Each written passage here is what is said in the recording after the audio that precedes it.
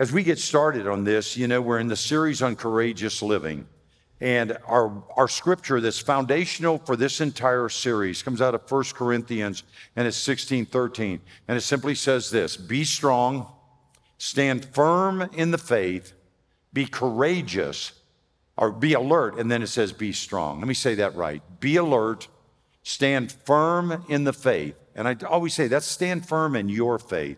My faith isn't going to get you there, okay? But your faith, stand firm in that. Be courageous and be strong. Well, it's no surprise that it's Mother's Day. I think we know these things. And it's only appropriate to focus on courageous mothers. I want to do something as we get started to honor the mothers that are here with us. So we're going to do it a little bit different. You ready? If you're a mother, stay seated. If you're not a mother, would you join me in standing and giving them an ovation and thanking you? Yes, absolutely. Thank you. Thank you. What a blessing. And I hope for our mothers that are here and all of our family that that's the beginning and you understand. Now, let me just start with this too, so that just very real and very honest as we start. I know it's a very special day for the mothers. And I know, like Christy and Caleb were here, and Asher was born a couple of months ago, her first Mother's Day. And I know it's a joyous one. But I also know this. I know today is tough for a lot of ladies. I know that there's been losses. I know in some cases they've seen their own kids walk away. I know that we have ladies that the cry of their heart is to have a baby. And for whatever reason, God has not done that with them yet. There's so many different things. We have ladies that would love to be married because their dream is to be a wife and a mother. I know that's not easy, but here's what I also know. As I speak about courageous mothers, I also want you to hear that you're courageous. It would have been so easy for so many that if you've had pain in any of those areas, it would have been so easy to say, I'm not going to Mother's Day. I don't want to hear another Mother's Day message. It doesn't fit for me right now, whether you're online or you're here. But I want you to know how much God loves you. I want you to know God's still right there with you. I want you to know God loves you deeply. And the cry of his heart is for you. I want you all to know that, every lady in here, because I think it's important that we do that. And you know what's crazy about this is, you see how far we've gotten off as a culture sometimes, that we've got many, many companies across the United States right now that have quit celebrating Mother's Day, or, get this, and the list is huge. When I saw the first one, I thought, no, that can't be true. That's one isolated company or whatever. No. The list is huge that send out emails prior to any Mother's Day announcements and said, if you are uncomfortable with our Mother's Day messages, you can opt out here of anything to do with Mother's Day. That's what's happening in our nation. And I say that because for me, it's just clearly one more attack that we have on mothers. And in some cases that, when we don't want to talk about the fact that it can be painful, but there is still a God in heaven that created you, that loves you deeply. And I think he's got some of the pictures of you on his refrigerator, and he stomps around heaven proud, and he brags about you. I want you to know that. Our message today is courageous motherhood. And as I say that, I also want to tell you, and I had some great conversations after the first service, none to my surprise in a sense, that in addition to biological mothers here, we've got spiritual mothers here that are filling that role for so many others. Sometimes it's with our Summit kids, and others it's kids in the neighborhoods and just some that God's brought you. And that God is using you mightily as a courageous mother, both biologically and spiritually. Here's the big idea. Courageous mothers have often fought harder and prayed more courageously for the souls of their children than anyone else on earth.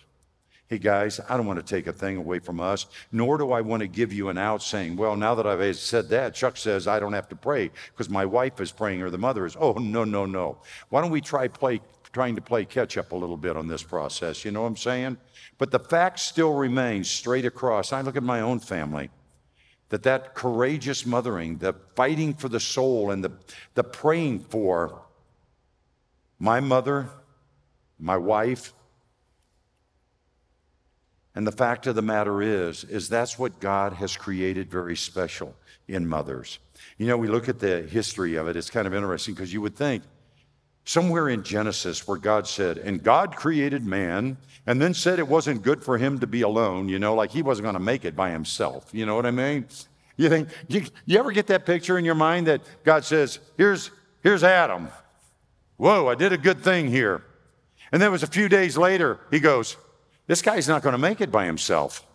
It ain't going to happen. I got to get some help on here. You know what I mean? So then he, you know, the rib and all of that creates from dirt and says, okay. And of course, when Adam saw her, you know, and they were both naked, and he goes, whoa, man, you know, and all of that. But knew it wasn't going to make it, you know, in that process. So you would think right after those scriptures, there would be one that said, and God said there would be a Mother's Day. Well, I happened to look at this, and I didn't find it in there. So, you know, here's what I'm thinking. I'm thinking God said that should be every day, and that you can go ahead and celebrate one day in the United States, but that should be every day that it's Mother's Day and treated like such. You got that? But the history on this, get this, it starts off back in the 1800s. It was mothers' work groups. That was the origin. And I know there's some of you ladies sitting here going, you got to be kidding me. That is every day of the year. Mothers' work groups. But after the Civil War, it was the mothers that came together, and it became mothers' peace groups. Because I think the heart of the mother said, we're tired of seeing our sons go off and fight other mothers' sons. And it was the mothers that crossed the lines between the gray and the blue and said, let's get together and let's build a foundation of peace. And it was mothers' peace groups. Then in the early 1900s, and it was a lady by the name of Anna Jarvis, and as her mother had passed away, she wanted to honor her.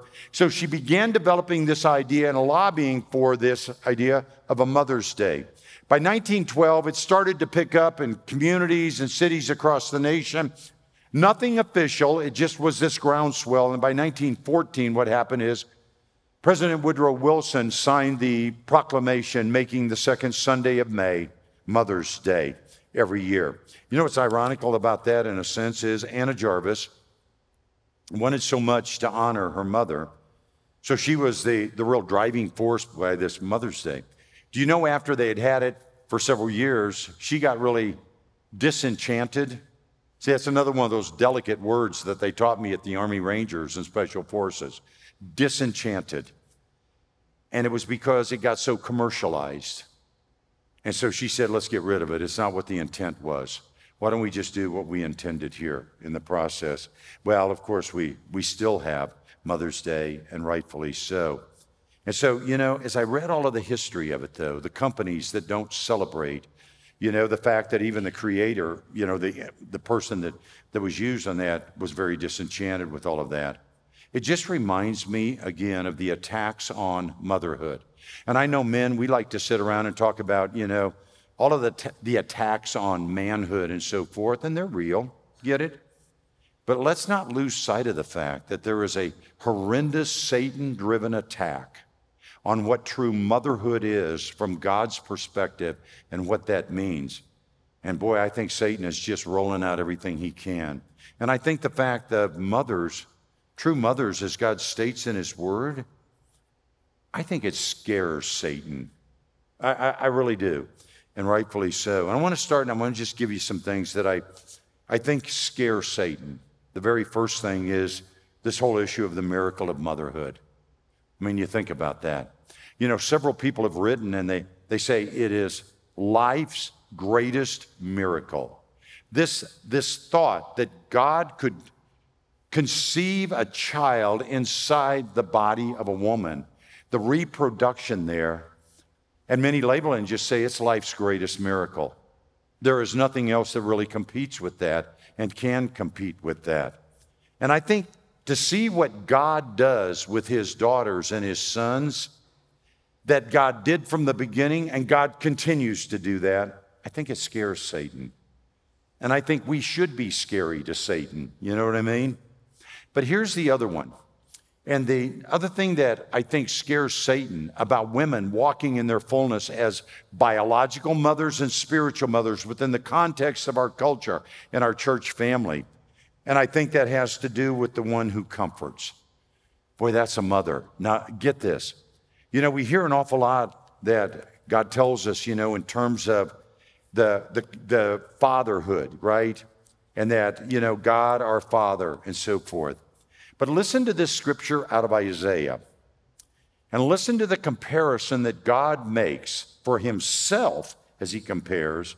And here's what he says in Isaiah 66:13. As a mother comforts her son. Just think about that. As a mother comforts her son, right? Some people say, Chuck, how'd you guys raise your family? I said, I beat the kids and my wife comforted them and told them they were fine. You know, we just have a balance in there.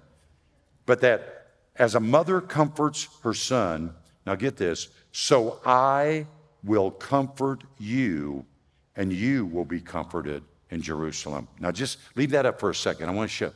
Just look at this thing and see what it says. As a mother. Now who is comparing themselves to a mother? God is, isn't he? God is comparing himself. And you go, well, I didn't see that. God's always the Father, isn't he?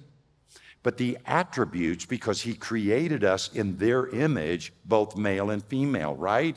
So in their image, he draws from this characteristic that he puts into the mother to comfort, and he says, and that's how I am. That's the characteristic that is in me to comfort. And he says, so as a mother comforts her son, so I'm going to comfort you, just like a mother would do.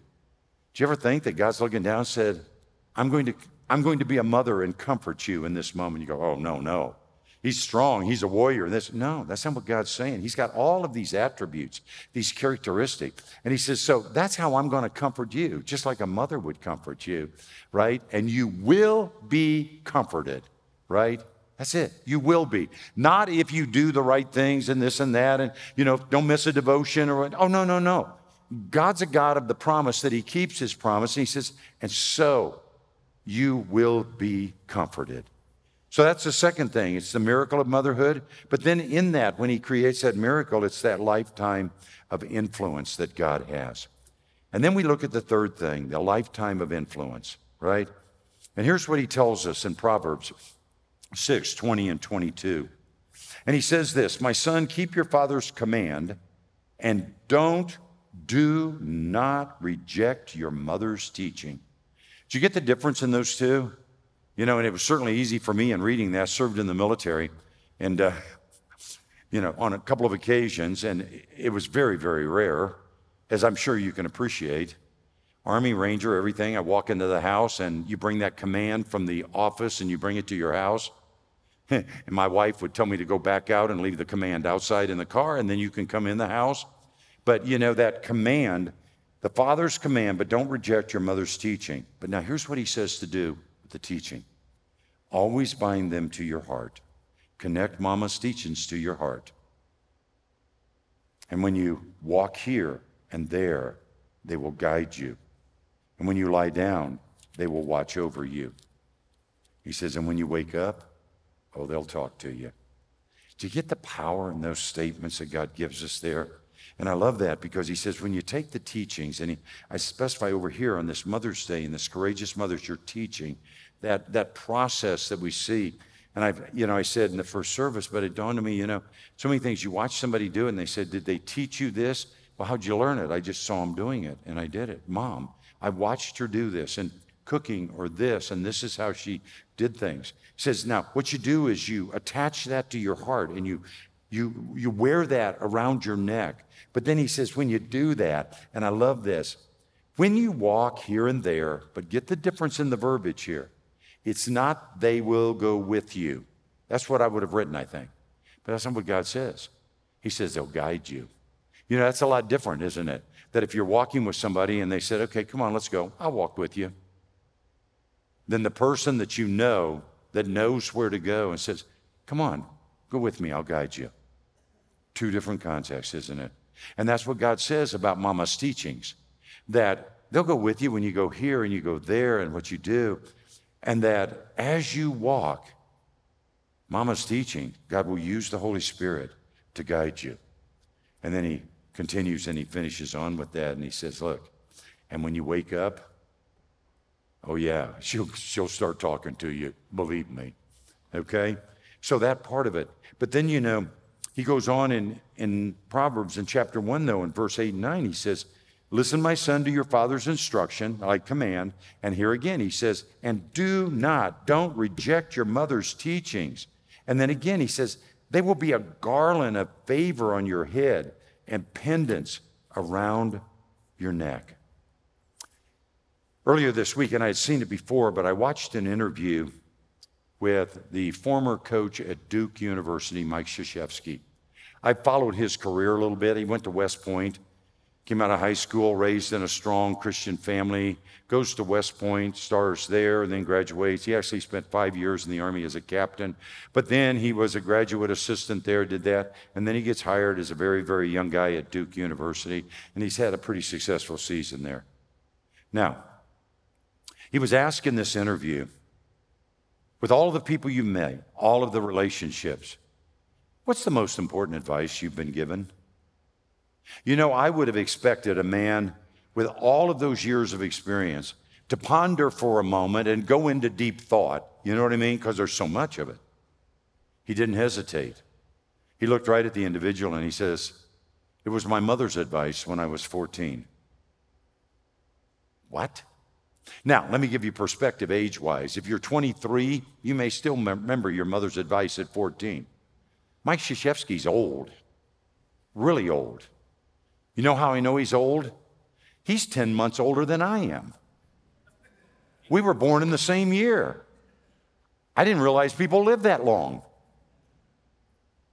But what it does mean, too, because he and I are the same age, we're in our prime, and don't hesitate to believe that one, let me tell you, okay? Grace, don't laugh at that. You know it's true, honey. Stay with me, all right?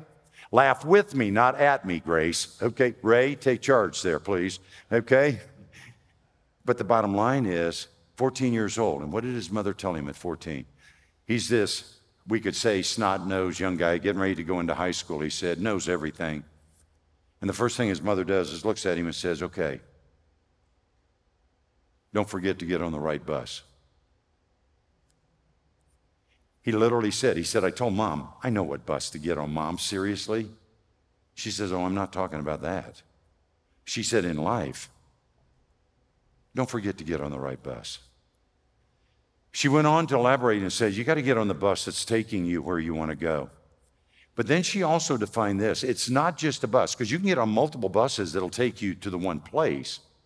She says, get on the right bus with the right people that are going to go with you and encourage you and build you up. I love that interview, and Billy says I repeat things a lot. You'll probably hear that again because, it dawned on me in reading that, that's what we want to be at Summit Church for you.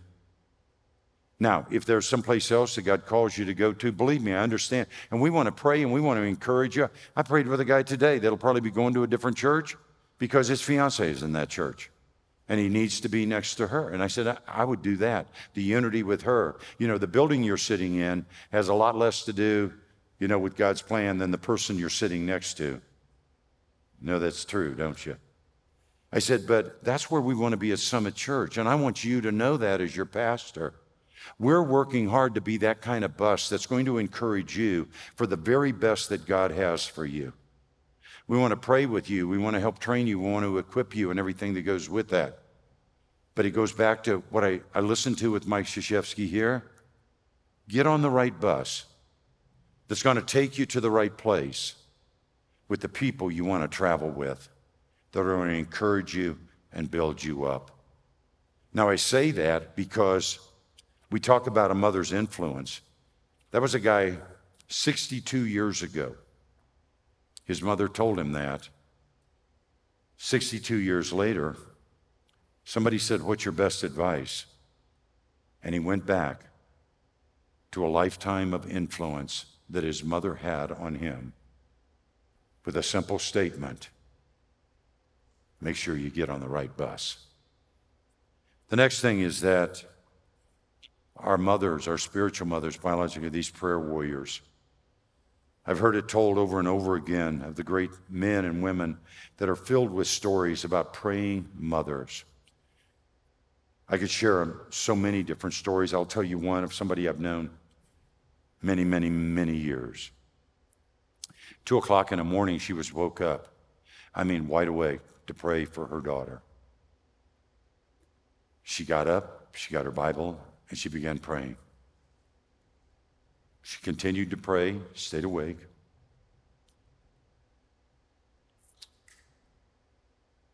Mid-morning, the police called. Said, first, your daughter's at the hospital, but she's alive and she's doing fine. She'd been attacked, beaten, her arm broken. She had managed to run away and hide and got into a closet till someone could be alerted and got the police and got them there. They got her there, got her to the hospital. Her mother is still praying with her Bible open.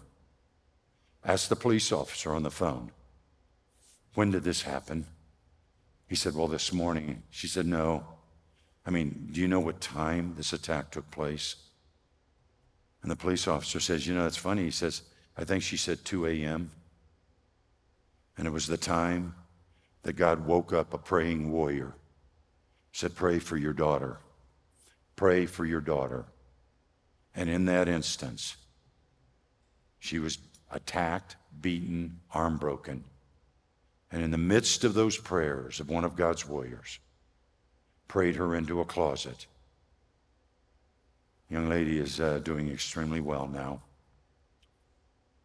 And God is taking care of her, let me tell you. I've heard it said, and one of the great quotes is, there are few things more powerful than the faithful prayers of a righteous mother. I think many of us here today, online, boy, I think we can attest to that, can't we? There are few things more powerful, very few things more powerful than the faithful prayers of a righteous woman. And it's right and good that we should honor our mothers for that.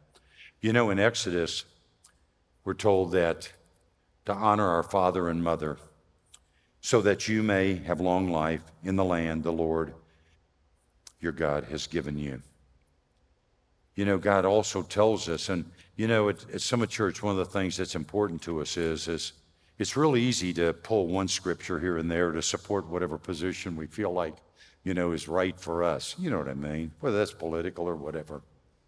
But here's one of the things. When God tells us something in the Old Testament, and he tells us something in the New Testament, and he keeps repeating this, it's one of those where we ought to listen to that kind of a thing, don't you think? Good friend Gene Getz, and Gene, he wrote a commentary to go with one of the Bibles, and it's Life Essentials. And one of the things Gene said was, Chuck, he said, it's got to be in the Old Testament, it's got to be in the New Testament, it's got to appear 3 times in the Bible before he would say, okay, this is a life essential. When God tells us something 3 times, both Old Testament and New Testament, sounds like it's pretty important. So we know what he said in Exodus, and then what happens is in Ephesians, God comes back and he says, children, obey your parents in the Lord. I want to pause there for just a second, because it struck me in reading this, and here's the fun part. I read this over and over again. I love Ephesians, and none of it. But it wasn't until this morning I'm reading this, and the wordage there was, children, obey your parents in the Lord. And then it hit me. The idea that he's not just talking to our biological structure here. We had Kathy Buck, many of you may know her, and that was here visiting from California. And she was early childhood development with so many of these kids. And we start naming off kids and things like that in that. And those were all children in the Lord to her, not biological. But God is saying the children in the Lord that he's given you are just as important, aren't they? Because he said, obey your parents in the Lord because this is right. There's no long sentence after that. He just says, because it's right. That's what we're supposed to do. And he said, honor your father and mother, which is the first commandment with a promise, right? And then he says, so that it may go well with you and that you may have a long life in the land. Isn't that a neat thing? Because it's kind of like a dad talking to his son. He's going, okay, now listen, if you don't do this, things are not going to go well for you. I'm sure none of us have ever heard that, well, except for me. Because the other is true too. If you do what you're told, things will go better for you. And God says, look, you do what you're told here, things will go well for you. And that's what God's telling us in that scripture there, right? And so when we look at that and we look at those, God's pretty significant on this. Now, as I come to this part here and I finish, I want to share some things. And it's important because on this Mother's Day, as we talked about over here, we also have this issue where perhaps there's mothers sitting here, mothers watching, or some, and it would break my heart that said, it's just too painful to go to church today on Mother's Day, I'll skip or whatever. But this idea of prodigals, you understand? And it comes, of course, from the prodigal son and returning back and that. Some time ago, I had a conversation with a couple here at church, and I'd gotten a book back in the early 90s. It's written by Ruth Bell Graham, Billy Graham's wife. It's entitled Prodigals and Those Who Love Them. And my original one I got probably in 1991 or 92, and I'm sure I gave it to somebody. But when I recommended it, I said, I better get another one for me where they're completely out of print. So the one I got from me, little paperback here, I opened it up and there's an inscription on the inside that this person wrote. They wrote this, by the way, June 10th, 1991. And I read this, first thing I read out of the book again. But listen to what this person writes and says. To you who I've shared this book has helped me with my prodigal, and my prayer is that it would be of comfort to you as you travel down this difficult road. I will be praying for you, and I hope this book will be a blessing to you as it was to me. And then they write here, please return it when you are finished so I can pass it on again to someone else who is at a hurting place in their life. 1991. I opened it up, and one of my favorite stories out of here, and this really goes back, moms, you have no idea of the influence that you have. Ladies in here, as we're working with Summit Kids or just any contact, the influence that you have. And we talk about, I'm not sure they're really listening. I'm not sure they're really getting it. In the chapter, it says she had only 6 more years to live, although she didn't know it. She wasn't strong. As soon as her sturdy sea captain husband disappeared from sight, she called her small son to her side. Together they studied. Though fragile in body, the mother was strong in spirit. I'm deliberately omitting the name of the son. I'll tell you in a minute. Like Hannah with little Samuel, she taught thoroughly, grounding him in scriptures. She taught him to love them. They memorized portions together. She taught him hymns and catechisms. He responded eagerly. It goes on that by the time he was 6 years old, he was reading Virgil in Latin. And then later in his life, he would read this statement. My mother stored my memory, which then was very retentive with very many valuable pieces and chapters, portions of scriptures, catechisms, hymns, and poems. When the Lord at length opened my eyes, I found great benefit in the recollection of them. The story is written about John Newton. John Newton, his mother poured into him, became a slave trader. I mean, the story that you read about John Newton. And then little by little, God brought him back. Wrote the song Amazing Grace. He wrote it about himself. He and another guy, they had a weekly Bible study, and they would each write a new song every other week. So every week they wrote. And so one week he wrote a song for himself, Amazing Grace, John Newton. His mother never lived to see this. And I said, sometimes the wear and tear, that we put on our mothers. My mom asked me one time on my birthday, how old are you? And I said, I'm a lot older than you think. And she says, well, why is that? And I said, because until I came to know the Lord and surrendered my life, I lived dog years. I got 7-to-1 credit. My mom laughed for a little bit and she said, you have no idea. I got 7-to-1 credit for a lot of your years. That's true, unfortunately. But the fact of the matter is that the influence that the mother has on the lives, sometimes they get to see it, sometimes they don't. I shared a couple of stories in the first service because they're very close to my heart here at What Ben Grace Community Church, and one of them was a young man raised in the church, said, never really developed a faith, but he had fun here. He could remember the fun. But lived a pretty tough life as far away from God as he could get. He ended up married, divorced, so forth. So much to the story. And then God brought him home. And when God first started bringing this guy home was at the celebration of life for his father in this sanctuary. I'd love at some point you'd hear his testimony, but God hit his wife first, and as soon as she got to church, she would start bawling. And he said, you're an embarrassment to me. If you're going to do that in church, I'm not going with you. And then he was yelling at her. And they'd get in the car, and she'd just be sobbing from this. And he said, that's it. I'm not going next week. You embarrassed me in church, and we're not going to act like that. And then got a hold of him, and God just slapped him silly. I'm in a Bible study every Wednesday with him. About right now, he's in church with his mother. He's on the board. He's been on mission trips. All of the things he's done is not near as important as who he is. And on his arm is a tattoo of the scripture of the prodigal son. And in the secular world that he works, he makes sure everybody sees that and the Bible on his desk.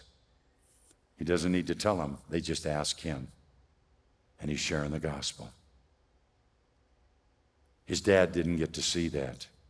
He and I have sat on several occasions, and he's looked and he says, you're the closest thing I have to a dad seeing me the way God is working on me. My dad never got to see that in me.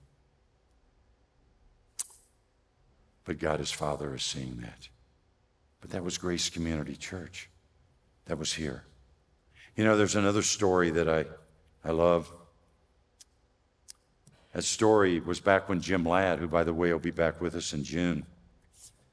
At the point he was still the associate pastor here, Paul Tedesco was just resigning.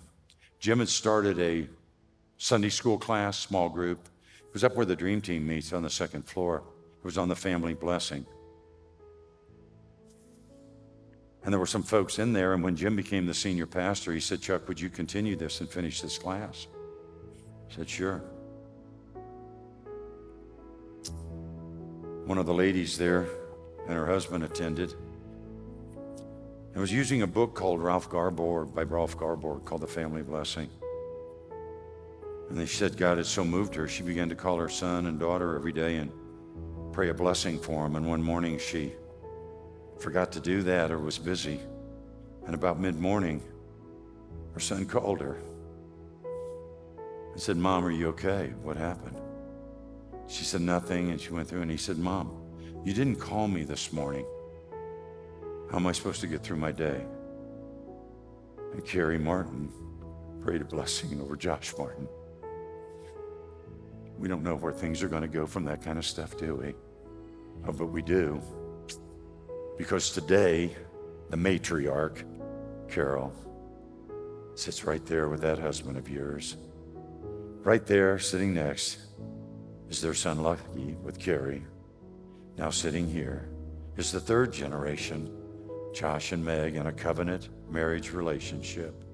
And on every other Sunday, seated next to them, you're going to see the fourth generation.